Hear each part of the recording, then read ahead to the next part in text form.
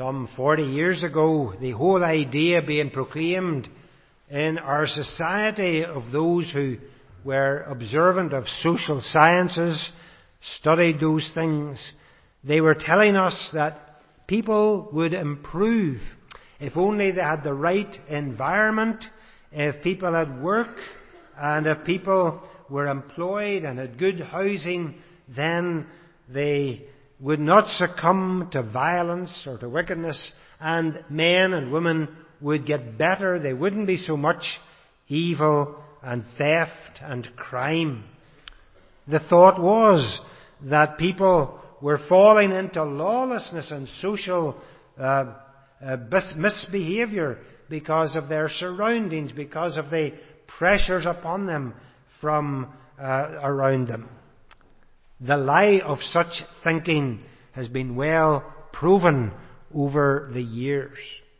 And yet, people still will not accept the truth that there is an inherent sin in man.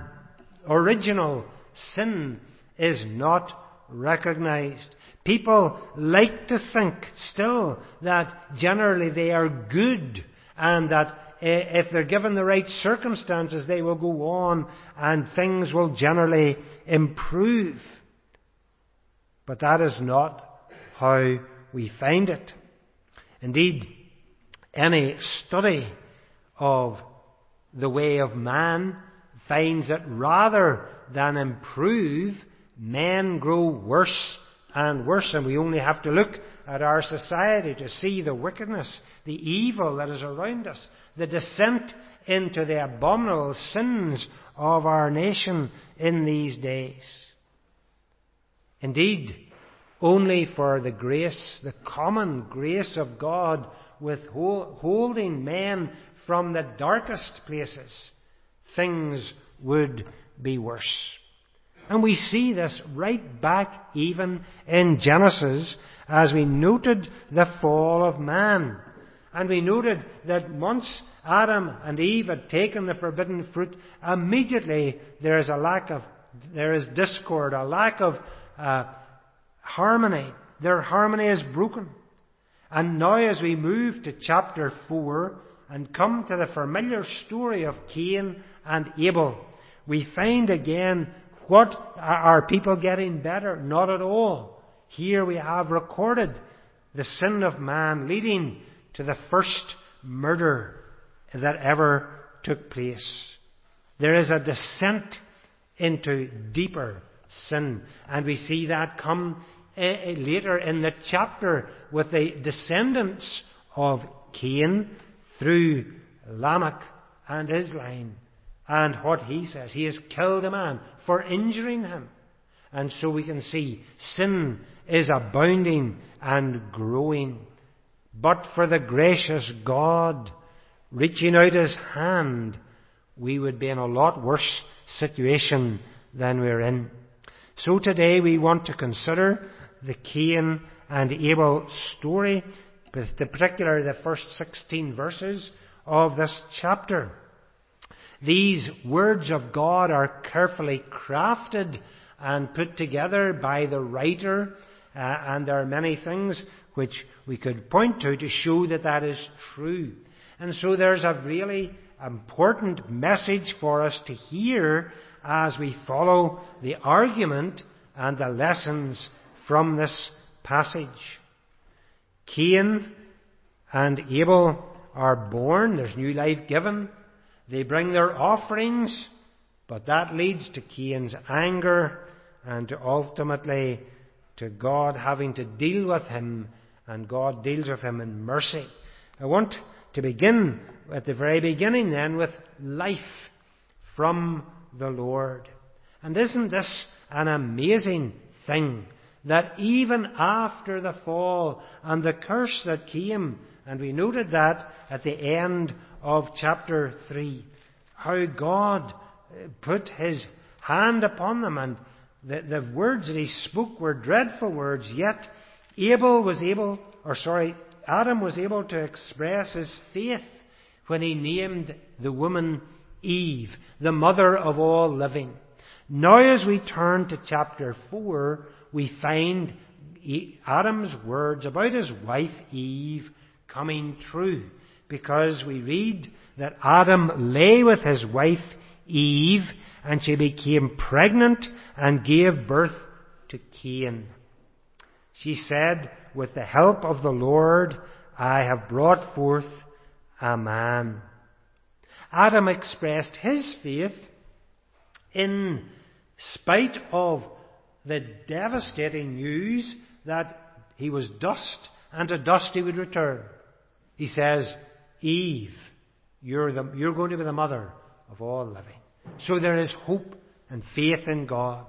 And Eve now expresses her faith because she speaks in this way, "With the help of the Lord, I have brought forth a man." She knows that it has only been by God's help.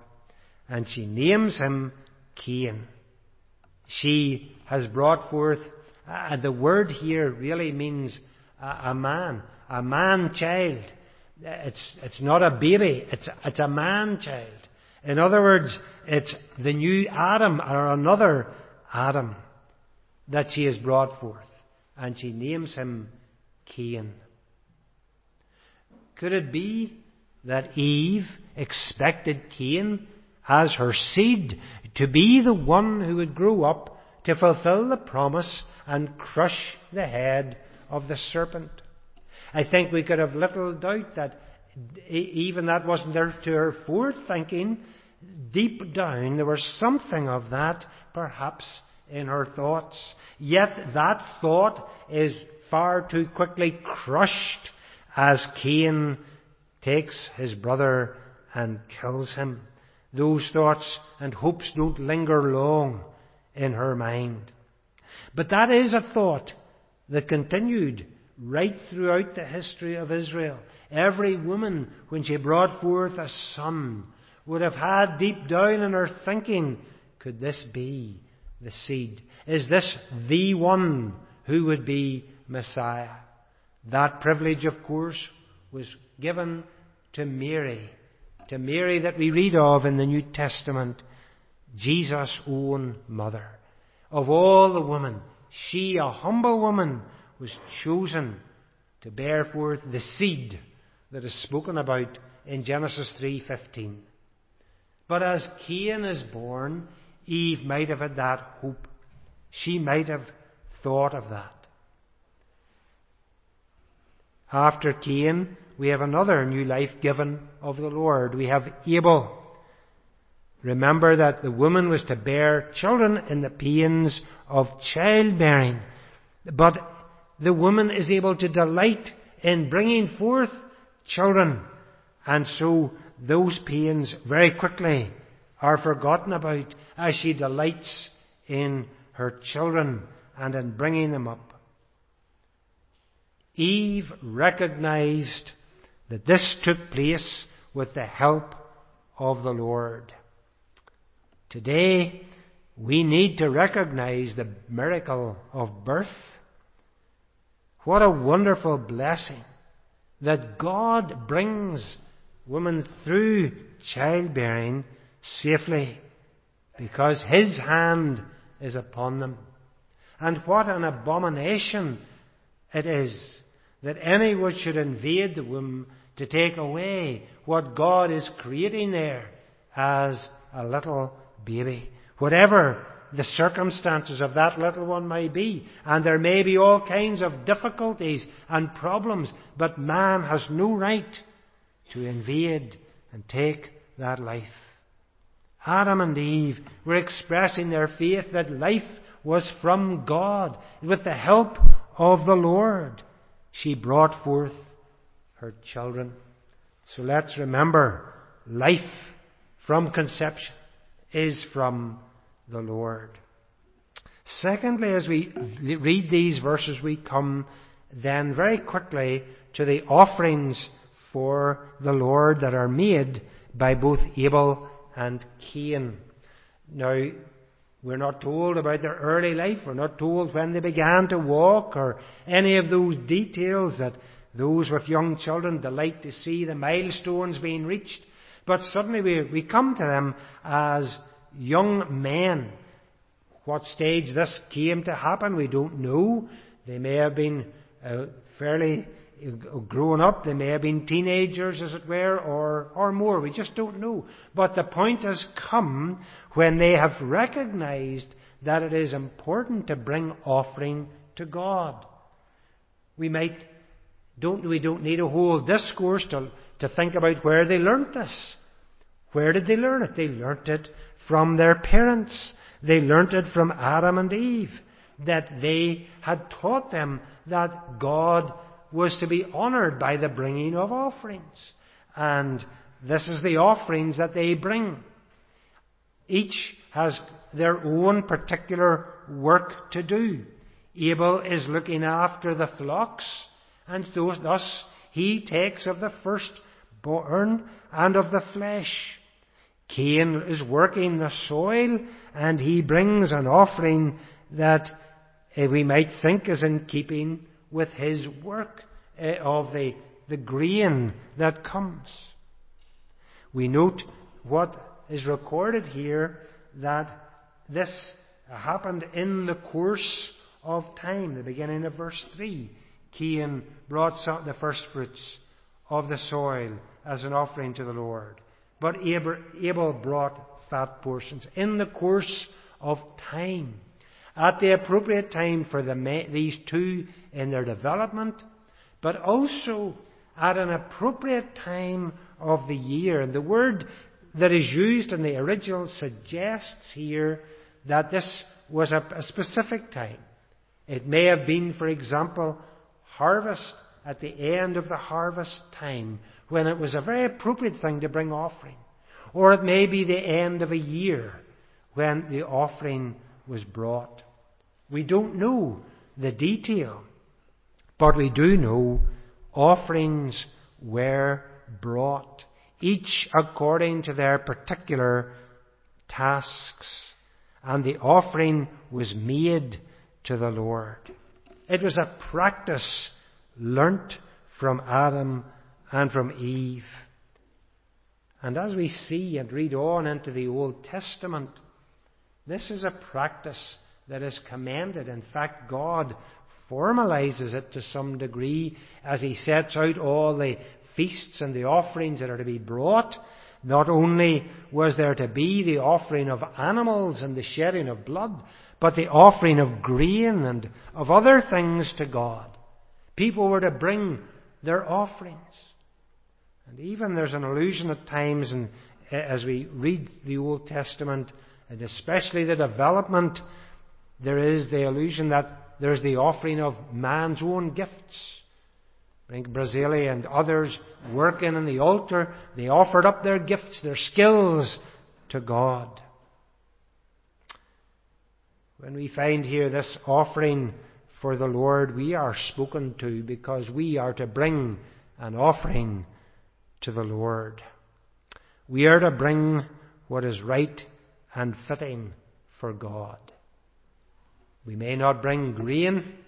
I don't think anyone expects anyone to come in here with a bag of grain, or we don't expect anyone to come in with a calf.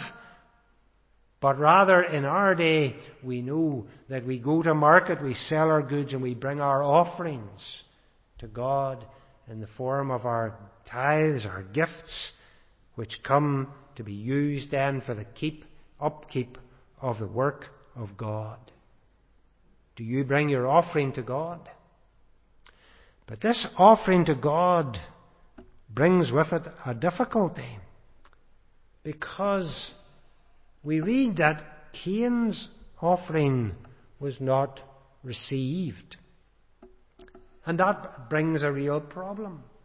We read in the Scripture, the Lord looked with favour on Abel's offering, but not on Cain's offering. And that might immediately bring us a problem. Why? Why did God make such a distinction? It looks as though God is showing favouritism. Both men have brought an offering. What's the answer to this difficulty that we might see lying on the surface?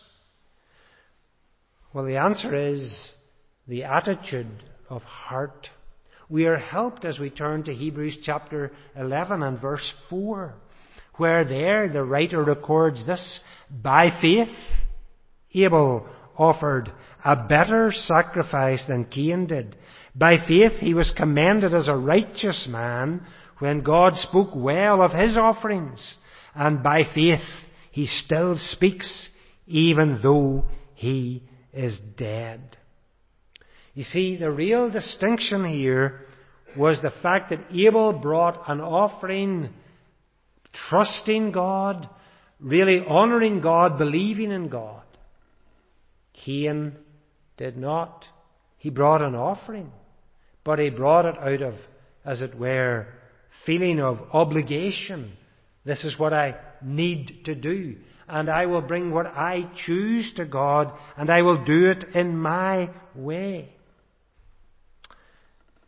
That's the problem with Cain. He brought to God an offering that was just something he felt he had to do. It wasn't given with any faith or with any delight in God. Abel's offering was shown favour because he believed, he trusted God. Abel also offered a lamb, and the best. He took the first fruits, which is always the best, and he brought the fat of the lamb. Whether Adam had instructed him concerning the skins which were used to cover them and the shedding of blood, it is likely that Adam told him that story. Perhaps Abel did pick that up and think, I need to offer the very best, and if blood had to be shed, so be it. The best lamb is given to God. We can't be 100% conclusive, but I wonder, did Cain not seek out the best offering? His heart wasn't in it, you see. Whether he did or not, it was his whole attitude was one: I will give what I think is best. It'll be my own effort. It was the sweat of his brow that had brought forth the offering that he brings to God. And he gathered it up and brought it without a true heart to the Lord. I wonder, do you bring an offering in that way? You give because you think you should or must, rather than with joy and delight that you're giving to the Lord and to the glory of His name. You see, so easily our attitudes can be wrong. We can give to God miserly and just think, well, that will do. Or we can give to God the best. And really, throughout Scripture, we are to give to God the best offering. We're to give Him our best things, our best time, because He is God. And it delights us to worship Him. It delights us to know that through Him we are forgiven. There are far too many who come and they'll give to God the scraps. Whatever they gather up, that will do, they say. And that was Cain's attitude. I've got this, that will do for God. But it doesn't do. If the attitude of heart is wrong, it will not be shown any favour. Friends, let's learn from Cain that our offerings to the Lord must be brought with a delight in our God, a love for Him. We should cherish Him and delight to give what we can to the glory of His name. This offering brings another aspect, and that is anger towards the Lord. The fact that God looked with favour on Abel and not on Cain brings a reaction. And what is the reaction? The reaction is anger, a downcast face. Cain looks glum. He is all concerned. But his reaction is anger. We read it at the end of verse 5. Cain was very angry. His face was downcast. And the Lord comes to him and he challenges him on that. Look at the challenge to him. He says, "Why are you angry? Why is your face cast down?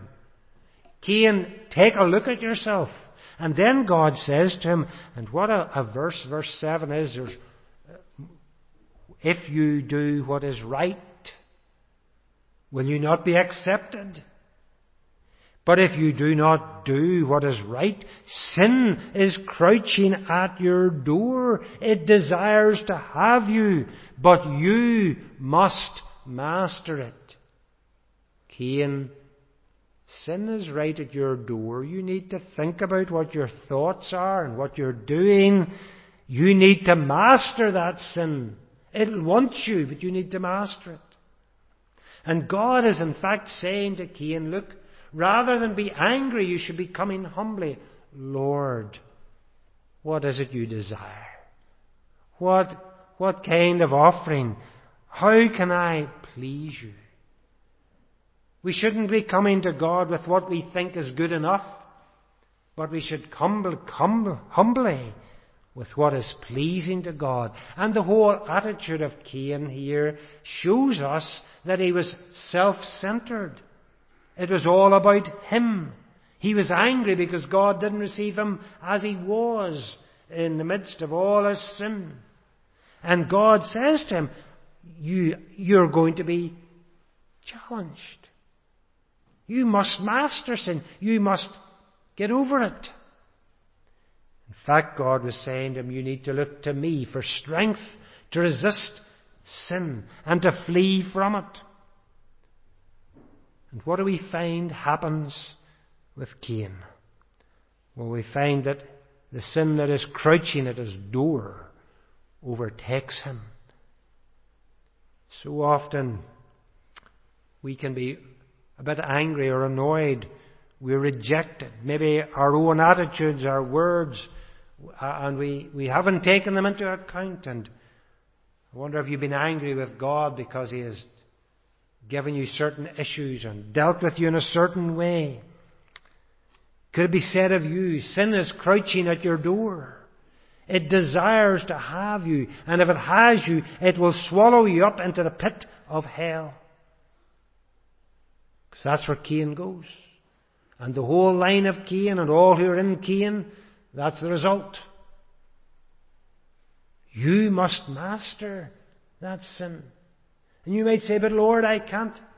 And He says, I know you can't. Look to me. Come to me.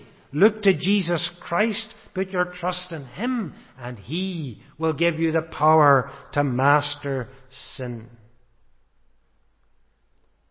Don't let yourself be dragged down like Cain. What happens, Cain? He goes out in his anger and he takes his own flesh and blood, and he's annoyed with Abel because Abel's offering has been accepted. Nothing to do with Abel, but God showed favour to him.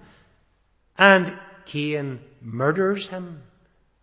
In fact, Cain is angry with God, and he sees Abel Abel here is essentially the very picture of God and of righteousness.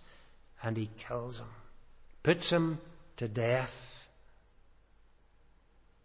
What a terrible thing that is to happen.